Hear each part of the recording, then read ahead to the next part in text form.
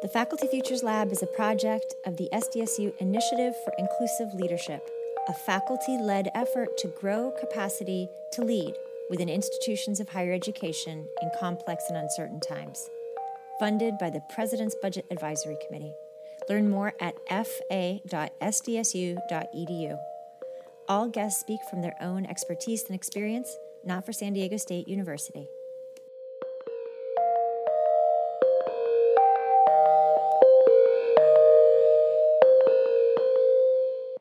Welcome to the Faculty Futures Lab. My name is Joanna Brooks. I'm Associate Vice President for Faculty Advancement and Student Success at San Diego State University. And in this episode, we're going to speak with winners of our Faculty Forward Awards from Fall 2020. Professors Linda Kopp, Erin Riley, Sonia Schumann, and Mei Zhang. They're going to share their award-winning classroom innovations, including monitoring zoo webcams, making cheese and ice cream in home laboratories, and managing international time zones. Those are the kinds of challenges faculty are facing in the COVID pandemic context. Take a listen to how they bested them. Hi, everyone. My name is Mei Zhang. I'm in charge of the International Studies minor in PSFA. The project that I did is specifically with a course, PSFA 501, which is called International Studies Research. The program I run is International Studies. So this is a step in the program that requires students to go abroad normally. We all know that due to the pandemic, students are unable to travel abroad, at least for this past fall and this spring. So for that reason, I created this course. And the idea is to help students who needed to go abroad and conduct their research with their international peers abroad to be able to conduct that research here on SDSU campus. So the way to do that is to utilize our available international student population on campus and have them matched up or teamed up with my students so that my students could interview them or survey them on the topic that they're studying. So essentially, that's the setup. I happen to be teaching another class in an International Studies minor, which is PSFA 280, which contains all international students. And that makes it possible. That class is a collection of international students, most of whom in the fall are incoming first-year students. So we have 4 sections of them, and that's why I can make them available for my students in 501 to work with them. So that's basically the idea of the project. Thank you, Mei. Mei. So, Erin, why don't you tell us about your project and your jungle behind you? Okay. Hi, everyone. I'm Erin Riley. I'm a professor in the Department of Anthropology, and my specialty in anthropology is primatology, the study of non-human primate behavior, and hence my friends in the background. So the course that I taught this past fall that I was anticipating some struggles with is my Anthropology 355 course. It's titled Exploring Primate Behavior. It's a GE course, and it's a pretty big course. Like last semester, I had 180 students, and so it satisfies the GE natural science requirement. And one of the key goals with these GE courses at that level is to introduce students opportunities to analyze the natural world via scientific methods. And so prior to the pandemic, I took advantage of the fantastic resources that we have here in San Diego by having my students travel to the San Diego Zoo and or Wild Animal Park to conduct observations, to learn how to conduct observations on primates. And so they do a whole kind of mini research project on that. And it's a lot of work for myself and my grading, my ISAs, but the students have always really enjoyed that component. And so I've always wanted to retain it. And so, of course, with pandemic, I was concerned, even though you may be aware the zoo was open and then it was closed and then it was open, I was very concerned about having my students still travel there, given that the primates are a huge attraction to people. People congregate around them. It gets very crowded. And I just didn't want to have my students be put in that position. And so but I also didn't want to eliminate this component because that's a huge part of the reason why they're taking a GE course and one of the most favorite parts of the class from prior semesters. So I had them do a project or a series of projects virtually. So taking advantage of digital technologies that are available at a number of zoos worldwide, which are called webcams, that are set up to monitor behavior of whatever animal, not just primates, in their enclosures. And so that's the tool that they used. We had some trouble with it, and I know you had some questions about that later, Sarah, so maybe I'll hold off for that. But ultimately, I was pleased in the sense that the students still were able to get a feel for how we do primate behavior research and some of the trials and tribulations, and got that experience of using a method to analyze the natural world. Cool, thank you. Linda. Okay, so I was the instructor for the Beginning Food Science course, which consists of a lab and a lecture. It's kind of like one of the students always say it's like their favorite class, because what we do is we do a lot of cooking. So it's kind of culinary, but we do culinary from the standpoint of the science aspect. So we make a lot of ice cream, but we talk about crystallization and overrun and volume and stuff like that. So there's a whole bunch of science concepts that are involved when we cook. But the lab is really fun. The lab is 2 hours and 40 minutes, and we do a lot of cooking, and they do a lot of eating. And so everybody super, super enjoys that class. They always say it's their favorite. And from that class, it's an undergraduate course. So it's a beginning food science, and it's kind of the pivotal class where they go on and do advanced food science, and then they do food management and some other stuff. So this is kind of like the base or the foundation for the rest of their classes in the nutrition department. And it was very challenging, which I'll talk about later, trying to do a cooking class online and have the same experience that the students were receiving in lab. And the comments I get from the students every semester is that's the class where they form all of their friendships and go through the major together. And from that class, then they go on to advanced food science and they stay with the same group and they do their projects together. So it's a really important base for the students to kind of jump off of. So it was challenging. I'm also a dietitian in private practice. So I do a lot of counseling and helping the students figure out their career paths in terms of becoming a dietitian. And this course, Beginning Food Science, is required for the students. They have to take it to become a dietitian.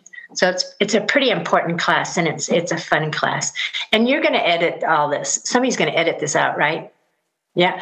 Because I was just going to say, I was... before the pandemic, I volunteered in the nutrition department at the San Diego Zoo. So it was really funny. I helped plan the diets. So we got to go see the primates all the time and figure out their diets. So very cool. I wanted to throw that in. It was really fun. I love the zoo. Yeah. That's totally cool. And that doesn't seem like anything we should have to edit out, frankly, because it's so cool. It was so cool. And I wanted to get on the study they're doing right now about the breast milk of elephants, but the pandemic hit and I didn't get to do that. But previously, I was able to help Dr. Mark Edwards, who was the nutritionist at the zoo. We did a study on the nutrient content of breast milk in the pandas from incipient stages of breastfeeding to the end, so we could see how the breast milk changed. That was really fun. That is so cool. Yeah, it was very cool. But anyway, so then I was teaching beginning food science. And Sonia? Hi, my name is Sonia Schumann, and I teach in the School of Music and Dance. My primary thing is obviously piano. So the things I teach, though, include large lectures like the history of rock and small, sort of more intimate lab type courses like class piano. So class piano works well at our university because we have two labs that are filled to the brim with keyboards, fully weighted 88 key keyboards, 16 of them, in fact, all together. So the way we do this is kids who have to take class piano are typically music majors or music minors. And these music majors could be performance, but piano is not their primary instrument. Or they could be in the education music ed degree, or any number of other degrees within the School of Music. And they have to take this sequenced course. We have 4 full semesters. Some students have to take all 4, and some only have to take 2. And under normal circumstances, they would also get to practice in the practice rooms, which are located in the basement of the School of Music. So when the pandemic hit, we lost a few things. We lost the lab, which has equipment in it that I've never seen a home office have. The fanciest and probably most expensive of which is the switchboard. Makes me sound like I'm an air traffic controller. The switchboard is actually really cool because it allows the instructor piano, the primary piano, and only one or only 2 pianos with their headphones to interact with each other. So it could be that I hear only the person I chose and they don't hear me if I'm super sneaky. Or I hear them and they hear me. Or I can pair 2 kids together so they can hear each other and they can work simultaneously in the room with a bunch of other students working in pairs without anyone's audios interacting with each other except for the pairings that I made. So the switchboard is super cool, super expensive, and irreplaceable in a way. Plus, of course, then they lost the ability to practice on campus. So we lost a number of things, and that was probably our first big challenge, was making sure we could come up with how do we replace that.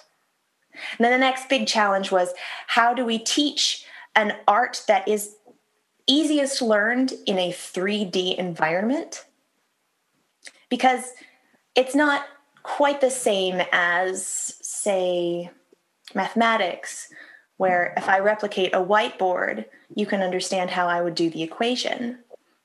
No, I am a physical being, and in some ways, what I do is dance in as much as it is pressing the correct buttons in the correct order. And so trying to figure out how to make this 4-walled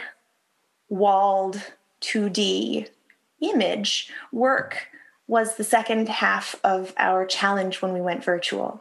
And trying to make that work for my students too, so that I could understand them as 3D humans at their pianos and help assess how they can better their own work at their instruments. I don't know if I'm supposed to keep going. No, I think that's great. No, that's super. So let's proceed, and let's just proceed in reverse order. So, Sonia, you've explained the challenge really nicely. What'd you do? How'd you make it work? Well, we all had whisperings that this might happen, right?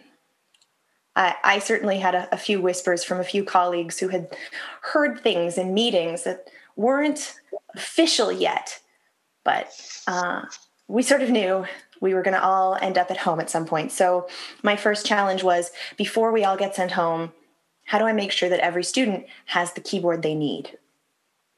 Now, in a lab setting, we have 88 keys because a real acoustic piano has 88 keys. And having that whole set of keys means that you have a range of high notes and a range of low notes that not every electronic keyboard has. So the first thing was sacrificing some of those things. We we decided we needed everyone to have one. What that one looks like, we can deal with that afterwards. And our primary concern was the piano majors. And I have to give all credit for this to my incredible colleagues, Tina Chong and Karen Fullingstad, because they took really good care of the piano majors and made sure that they all had solid situations to return to, including some kids who were home insecure.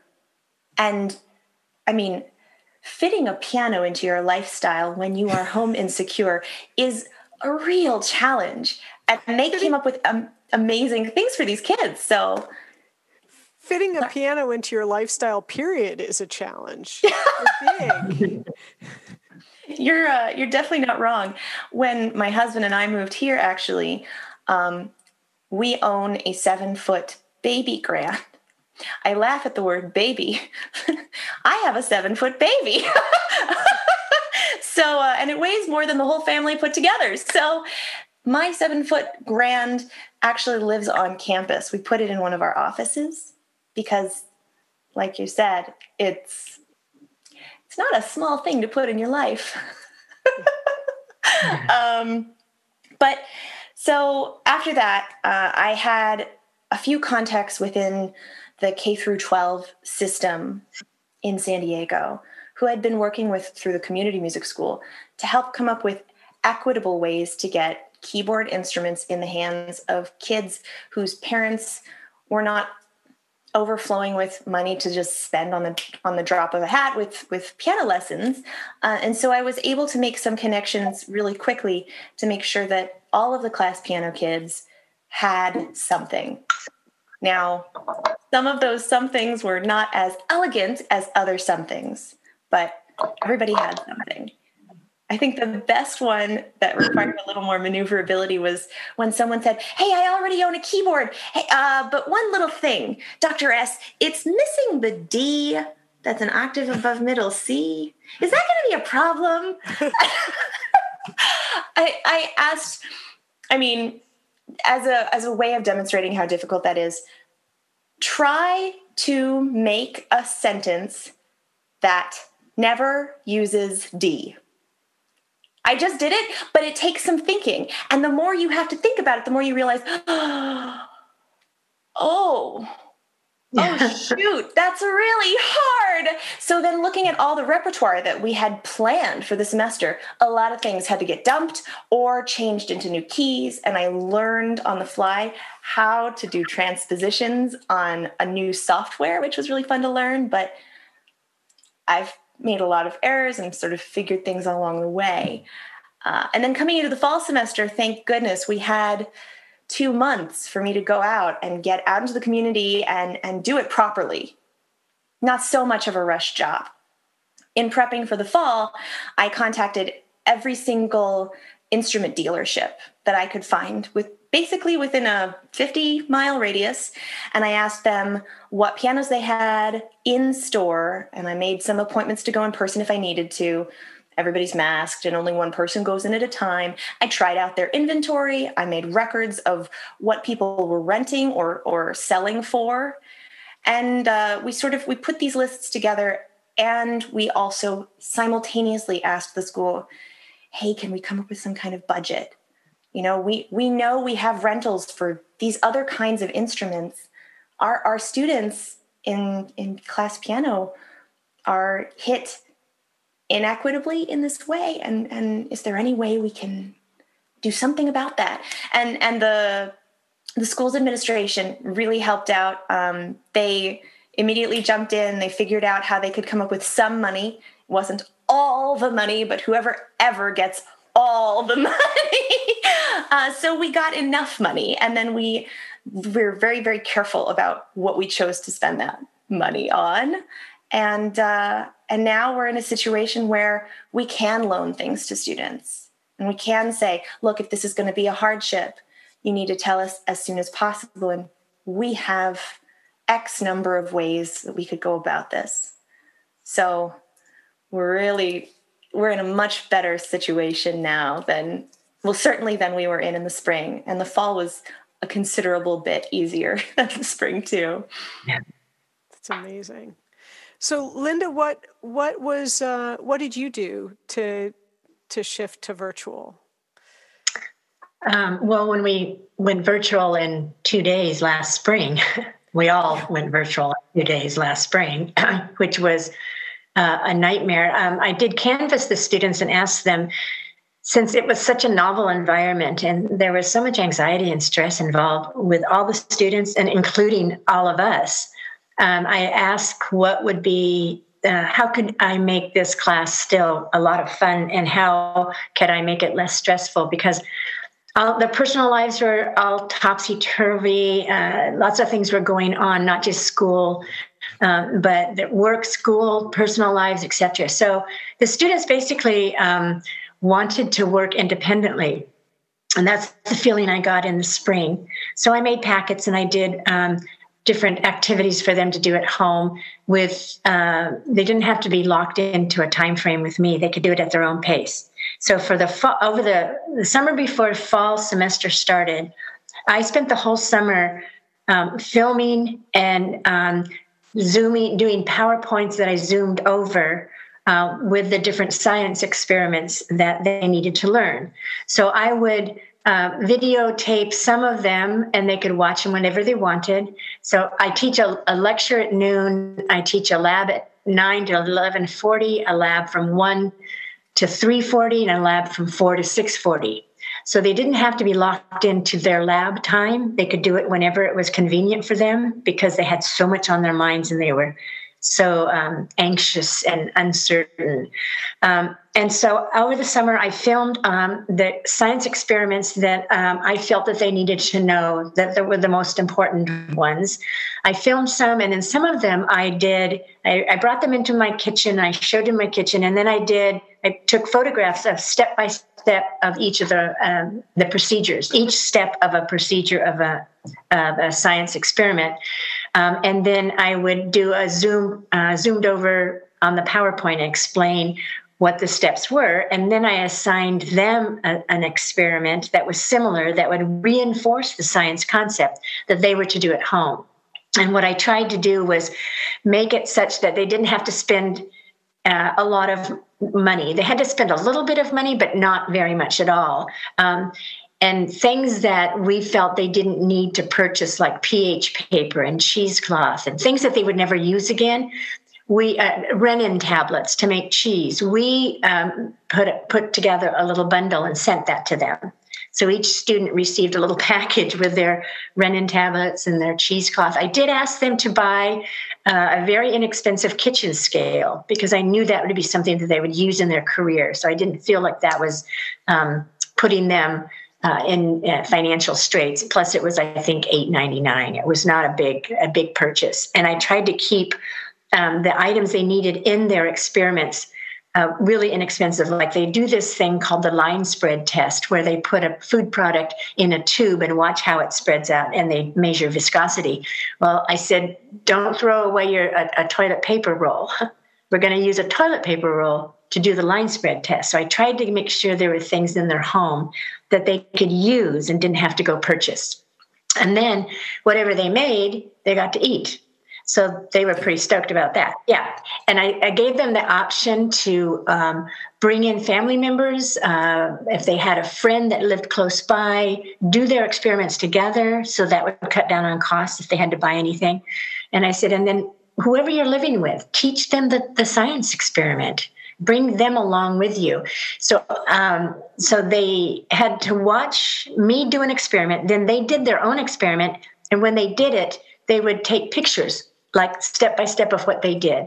And that would be submitted into with their packet that they turned into me. And it was really cute to see who they included in their experiment. One student always had her dog as the taste tester. So it was so cute because here was Buster trying out her, corn and pea soup or whatever. And he was sitting there trying it out. And she included that picture. So one of your questions is, how did you create a sense of community? When they did their experiments, they included pictures and they did a write-up. And then I would always comment when they turned their assignment in. I'd go, who was that person doing? Who was the person stewing the soup? And what's your dog's name? So we kind of communicated a lot with the different experiments. And so they would have to turn a packet in. There was 2 experiments a week, 2 packets they had to do a week. And they had pre-lab questions, post-lab questions. They had to watch me do an experiment. They had to do their own. I tried to find scientific articles that backed up their experiments. And then there was always a worksheet of some sort, because I wanted to make sure that they used the 2 hours and 40 minutes. But they didn't have to turn that packet in until the next exam. So they could work at their own pace and then get all their work together and turn it in at the next exam date. So they could do 4 labs on a Saturday when it was convenient for them. A lot of them, some of the students told me they were the only person working in their family, that their family members had lost their jobs. So I wanted to make sure that they weren't locked into my time frame, that they could work, they could help their family members, or do whatever they needed to do on their own time, just to get my work, the work that was due to me, and on time during the exam date. I also set up, I had a 9 o'clock TA, a 1 o'clock TA, a 4 o'clock GA, graduate assistant, and they were available all the time. My 9 o'clock TA Zoomed every Monday with the class. My 1 o'clock TA Zoomed every Wednesday with the class. And then my 4 o'clock GA Zoomed 4 o'clock with them. And then he also set up Discord, which as a platform, so that he was available for them all the time. And then I Zoomed with them once a week with office hours. And then they could set up a private Zoom session with me whenever they wanted. They could send me an email, because I check my email every 5 minutes. They could send me an email on Tuesday at 9 o'clock saying, can we Zoom? And it's like, okay, I'll put a link up in 5 minutes and we can Zoom. So they had me, I was available 24/7, as were the TAs. So there was a lot of connection between the class and myself. There was a lot of work, and they had to do it independently. But the feedback I got is that they didn't feel the anxiety and the stress, since it was set up as an independent class, though there was a lot of connection that was going on. So that's how I set it up in the fall. I think that I got a lot of positive feedback. That's terrific. I love the idea of reinforcing the content and the concepts of the course by having them watch a lab and then do something different at home, not trying to do the same thing at home, but do something different that explores the same concepts. I think that's super cool. Really right. And they had so much, they had fun explaining to their family members what renin tablets do. That's how you make cheese, and they made cheese with acid. They made cheese with an enzyme, and they compared the difference. And all they needed was a tablespoon of vinegar. So we kept the cost to a minimum, and yet they got to do a lot of different science stuff. They loved the candy lab. We did candy and ice cream, and they sent me pictures. And it was close to Christmas, so they made Christmas presents. They did, toffee for family members and caramel corn, and it was really cute. Food is fun. I know. Food is. Erin, say more about what you did and how you solved the challenges that you encountered in your class. Yeah. So again, normally I've always taught it as an in-person class. So what I decided to do was make it kind of a hybrid format, in the sense that I created packaged modules for the students for each week. And I'd always made sure that they were up there on Canvas at least a week in advance to enable students to kind of work somewhat at their own pace. And so they would work through the modules, but then we always met every Monday. So my class was scheduled Mondays and Wednesdays. And so we always met every Monday. Sometimes I lectured a little bit. Sometimes I reviewed some materials, but it was a great way to connect with the students and ask questions about the material. And the attendance was pretty good. I mean, I had 180 students. I never expected all 180. I don't even think I got 180 on day one. But still, it was pretty great. And then I always recorded those Monday sessions so that students could go back later and watch them. And I got feedback that people actually did do that. I wasn't sure if people were going to do that, and I think the students appreciated the flexibility in that regard because, we all didn't know the extent of what was happening in people's lives. So even though, they had signed up for my class, it didn't mean that they were necessarily going to be able to show up for those sessions. So I think that flexibility was critical. And I also just wasn't sure about, just because it is a lecture-based class, like having to lecture and getting through all the material on Zoom. And anyway, so I think that worked out well. And then in terms of the assignments, again, as I noted to you guys, I was able to switch to kind of a distance observation tool using the webcams. And so what I was able to do this is where I think when we think about community building, not only in the classroom, but then also relying on your broader networks and communities beyond SDSU. So I'm pretty active in social media on Twitter, and there's like a Facebook page, Teaching College Anthropology, and people share all sorts of ideas. And it's a great way to stay kind of connected with your peers and colleagues, but then also like share ideas, right? Because we're all kind of dealing with these same things around the world, really, in terms of instruction. So I had come across a list that somebody had posted about webcams for wildlife. So not just primates, but, kind of all over. And so then what I did is I spent some time basically going to every single one of those URLs and checking out the webcam and thinking about what I wanted to do and what would work and not work, and kind of looking at the enclosure and seeing, oh, that's not going to be so good. And so then I basically curated that list to a smaller list and then gave students the option of choosing, because, students often come into the class like, oh, I love gorillas, or I love this or whatever. And so it gave them an opportunity to choose. It also gave them an opportunity if the technology wasn't working on one primate species, they could just switch to another one, because that actually happened a number of times. Mm-hmm. And so that gave them the opportunity to still do the observations. And then during the lecture course, the lecture components, when I was actually training them on actually how to do these observations, this is where I was able to bring in my field research, because while I have connections and networks with the zoo and the wild animal park, I'm a field-based researcher. So I do most of my work in Indonesia, and I've been fortunate over the years to be able to collect video footage of these guys behind me. And so I use some of that video footage in class to get them to learn how to do these methods. And that was very interesting. It's one thing to do it in person, where you can gauge everybody's reaction and get a feel, like you can look up and everybody's face is like, and then I am clear, okay, people don't know what they're not understanding. And then I go over it. But on Zoom, not everybody has their camera on, and so that was challenging. But, the students were really good about using the chat function, which I had going, and my ISAs were really good about paying attention to that as I was trying to navigate the lecture part of it.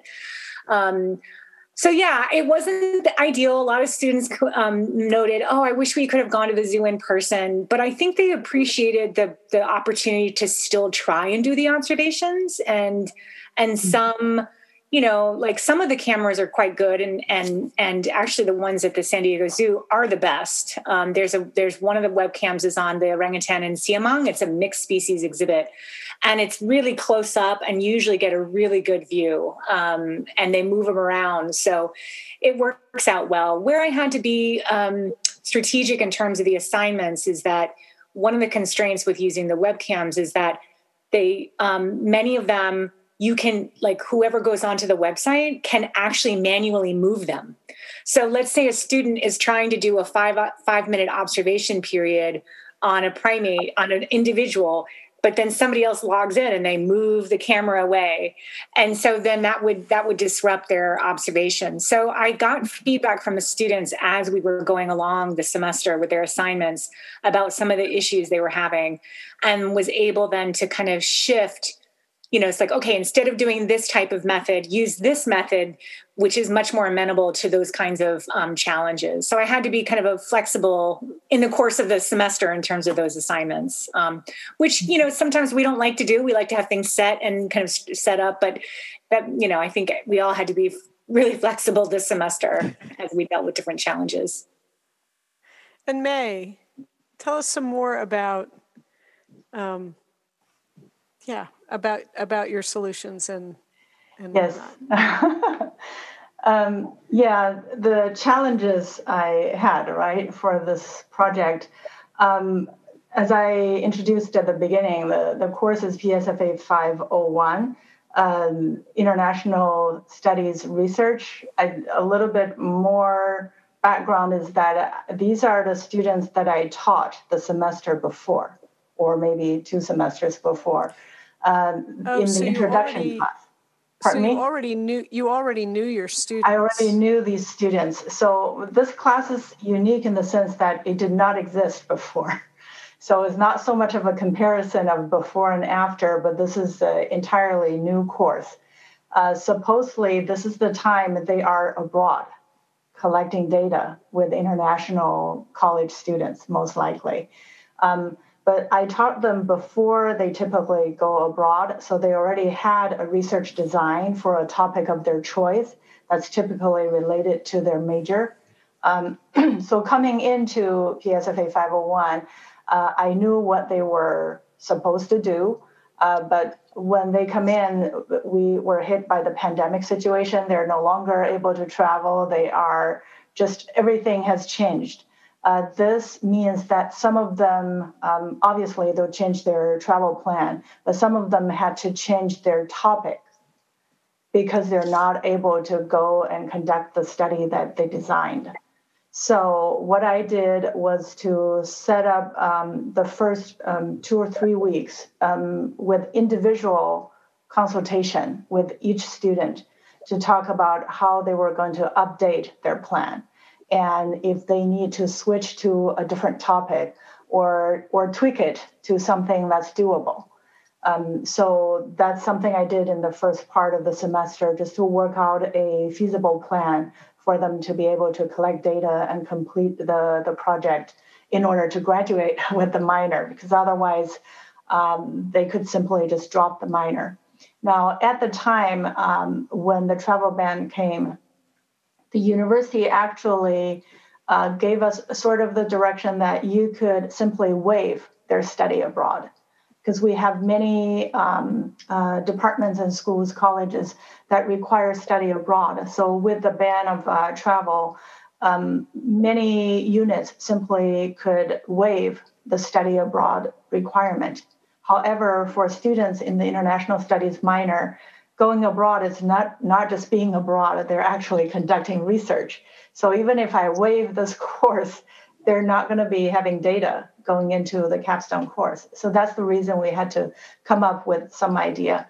And I'm very grateful for the College of PSFA to see this as a viable option and gave us the support and the green light to add this course on a temporary basis.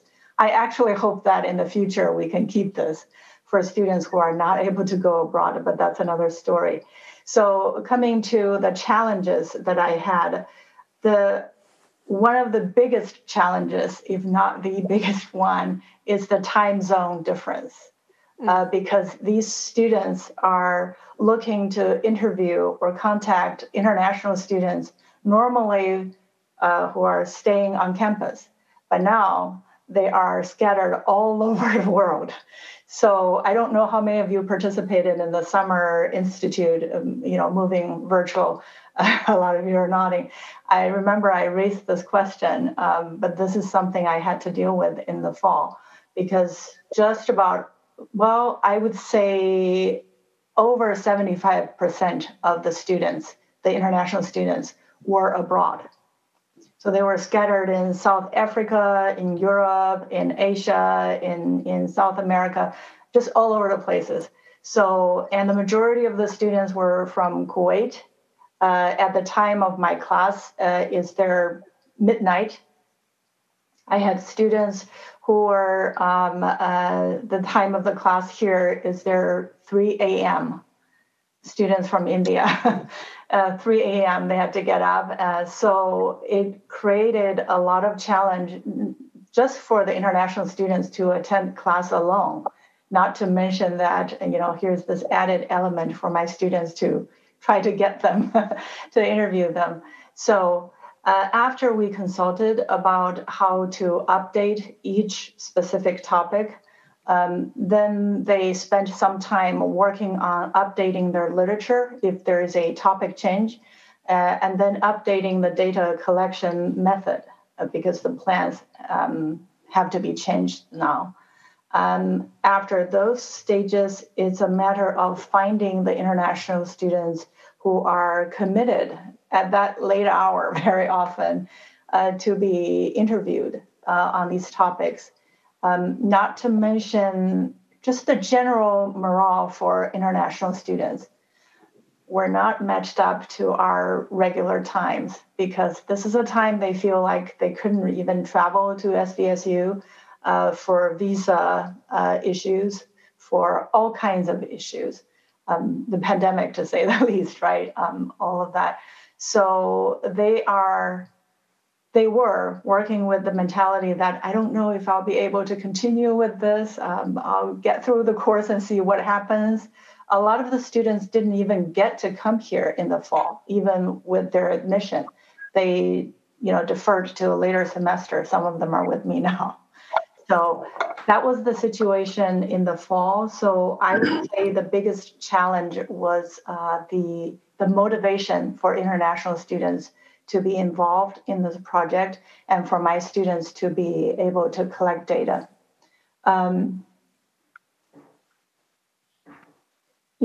And then so the way that I coped with it was to create, there was a lot of coordination that was needed.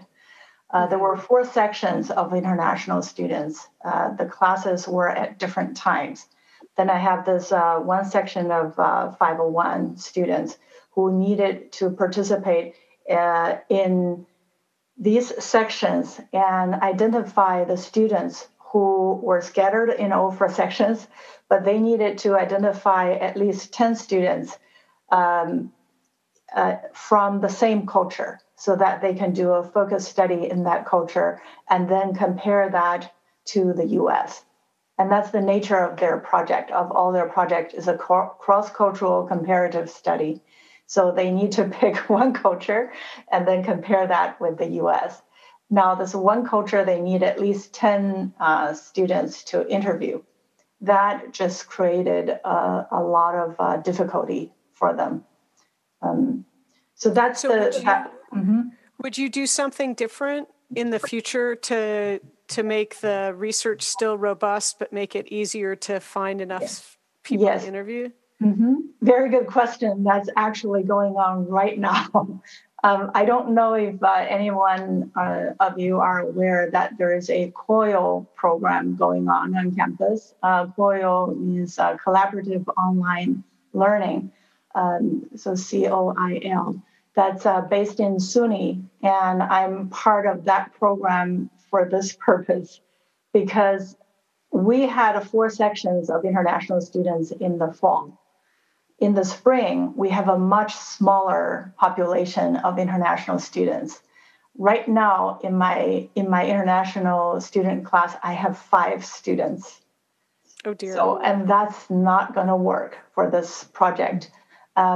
So what I'm working on now is I'm in the COIL Foundation workshop, trying to partner up with an international institution so that we could offer a mutual project, both in my class and in their class abroad, so that their students can talk to my students to learn about American culture. At the same time, my students can reach out to these international peers and be conducting their interviews for their project. Right now, I keep saying right now, today, right after this meeting, I'm meeting up with my partner in Chile.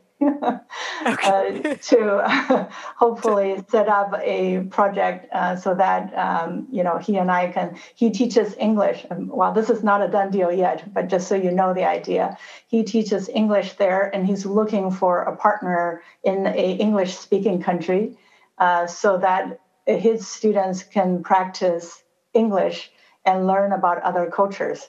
And that is a perfect matchup with my students who are looking for international students to inform them about different issues, such as, for example, some of my students study how college students' education has been changed or altered due to the pandemic situation in the US versus another culture.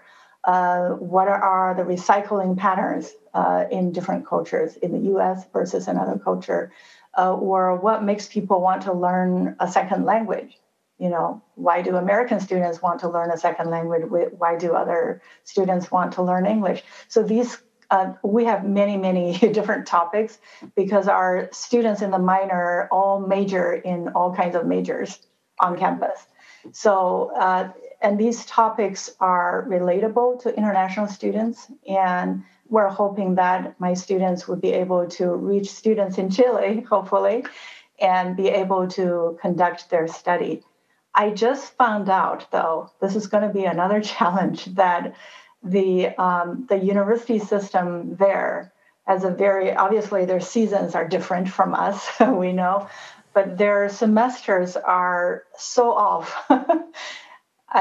I'm looking at the spring semester here, hoping that my students will be able to collect data about mid-semester in about March. Their semester starts in mid-March. Oh dear. And then the professor needs to know who's in their classes and what English level they are, and he would need to select students to participate. So he won't be able to let me know whether I have a group or how many I have until the end of March. And then, as we know, we have just the month of April to work with. Once we enter May, it's pretty much final exam, right? So that's going to be posing another challenge. But I'm committed. I think this is something that is going to work one way or another. We're also exploring the possibility of a third partner because at his institution, as this potential partners institution, they allow a three-way collaboration. So if we can identify someone in Europe, for example, wouldn't that be awesome? Having a European institution, a South American, and us, and then we can, from my point of view, for my students, we can tap into these different populations for my students to be collecting data. So I don't want to limit them to just one culture. And not all topics are suitable for just one culture. So this way they can have some variations. At the same time, of course, we're also working with other available. We still have international students here. Right. And I'm working through our International Student Center and trying to reach more international students on campus who can help out in this project. So I'm very grateful to the network that we have, and everybody's trying to help out. So one of the things that I think is really interesting about all of these projects as we've been talking is that in some ways, all four of you are working on how to do labs virtually. They're really different kind of labs, but it's like human subjects research and studying a culture. They're all, I don't need to go on and on. Mm-hmm. Is there, and I know this isn't one of the questions that I originally posed to you, but is there, if you were a team to try and solve the problem of labs in virtual classrooms, or to try and identify what virtual experiences can be used to reinforce labs once we go back to face-to-face instruction, what would you say to your colleagues?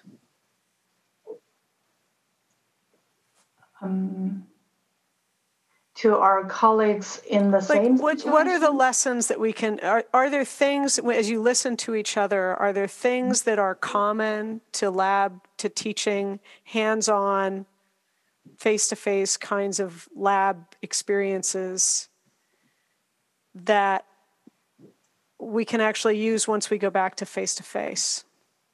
Are there things about teaching kind of lab hands-on things that are universal across all of your really disparate curricula?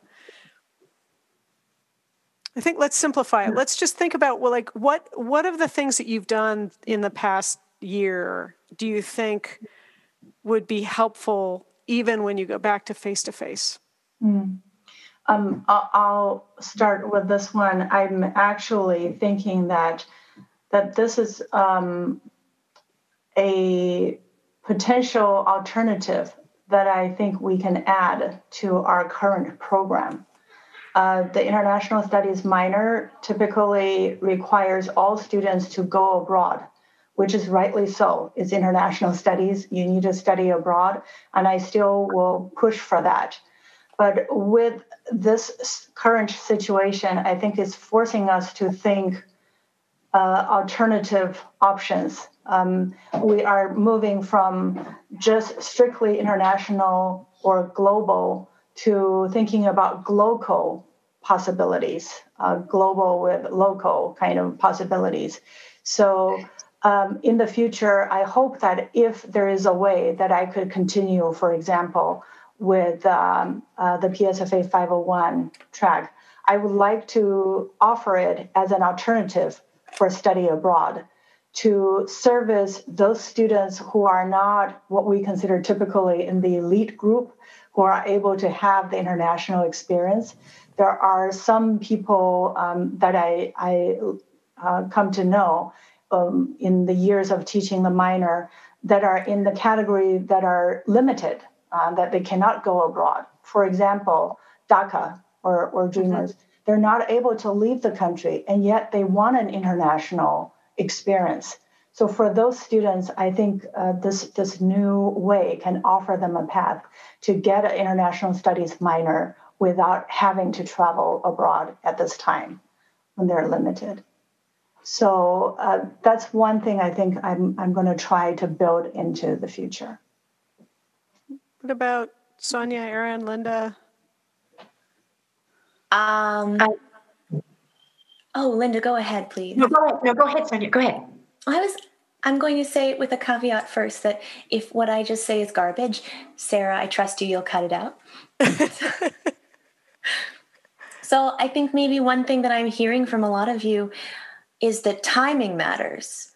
And for each of us, I feel as though timing is very different, but still incredibly valuable to take up front and say, okay, Linda's students, your kids are working full-time gigs and they might have to do 4 types of labs back to back. And then that's basically like meal planning for the week. Yay! And that's great. Yeah. That's an awesome thing to have. And then be able to say, hey, heads up, your first whatever prep is going to take X amount of time. It has to sit in the fridge for this amount of time, etc. I can't assume to know. I can make toast. So I can only imagine.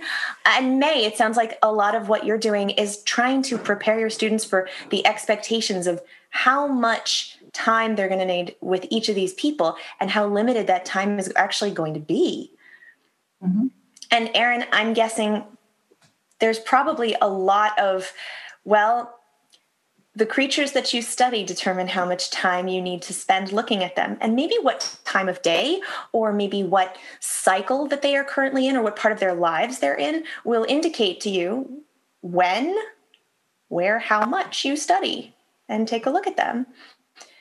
And for me, telling my students you can't cram playing the piano, which now that this is in recording, I just want to put another plug out there. You can't cram playing the piano. I know I say this to my students all the time. It's not like you know a thing and then you know it forever. And even that is actually a little more complicated than that if we talk about short-term memory and long-term memory and on and on and on. But if we're talking about playing the piano, we're talking about many kinds of knowledge. There's aural, so you respond to what you hear. There's kinesthetic.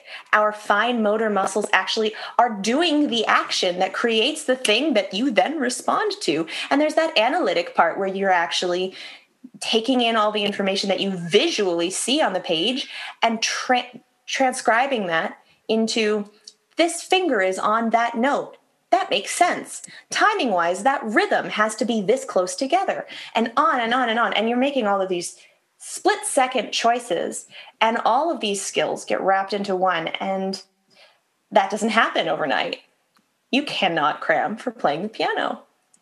Right. So a lot of us are being as upfront with our students as possible about this is the expectation, and we want to work with you about what your lives look like now and make this expectation fit into your life. Otherwise, what is the point of this class?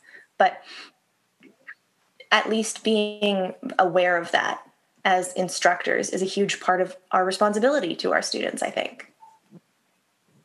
Well, along that same line with timing, I think what I learned most is flexibility because of the chaotic lifestyles and because what's happening in their personal lives.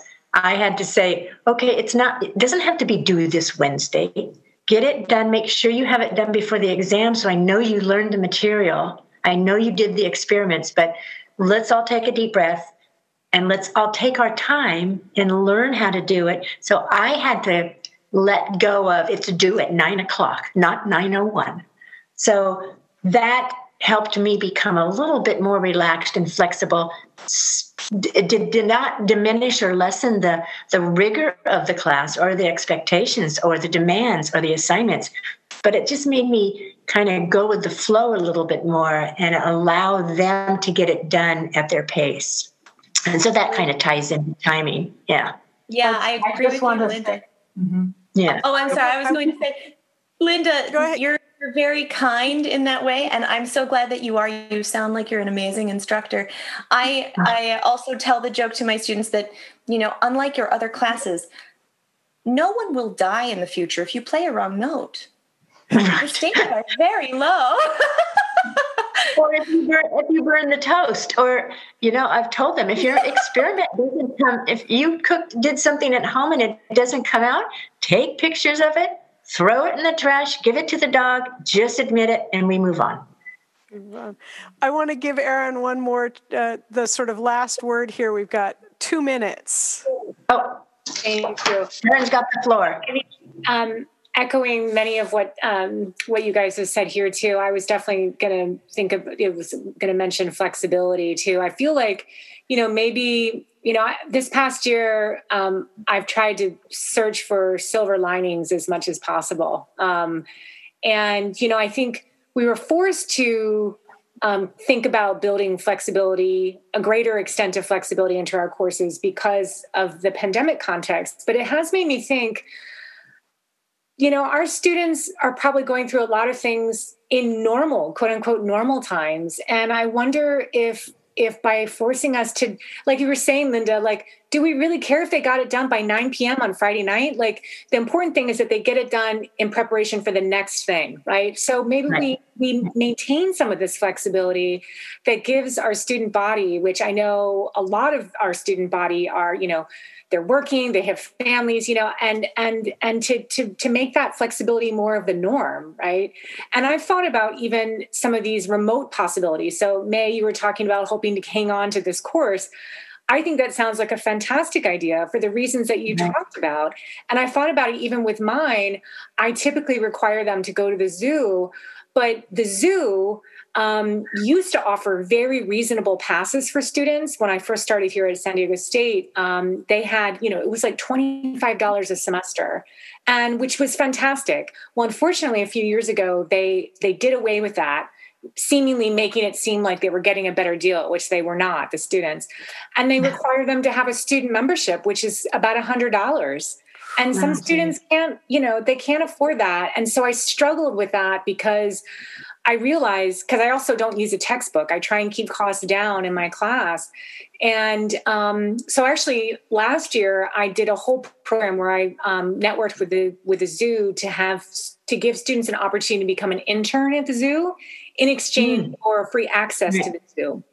And so, again, it was an additional thing I had to manage, and it actually proved to be quite frustrating at times because some students were fantastic, other students not so much, unfortunately. And that happens. But I thought, why not retain the digital component, right? And give students the option. If you would like to go to the zoo, because some students are already members, right? Or they can get discounts being a military individual or this, that, and the other, or they're under their parents' membership. And then if students don't want to spend that money, they can do the virtual component, right? So maintaining, that not only imbues flexibility, but it also increases accessibility, right? Which I think is important. So I feel like trying to focus on some of these silver linings has helped us get through this. Yeah, that's great. That's good. Yeah. That's fantastic. Thank you all very, very much, both on behalf of our students and for joining me today. Mei Zhang, Sonia Schumann, Erin Riley, Linda Kopp, thank you all very much. And I look forward to seeing you again when we get to be face-to-face on campus. Yeah. Thank you. Thank you so much. It's nice meeting you all. Thank you so much. Thank you. Bye. Thanks. Bye.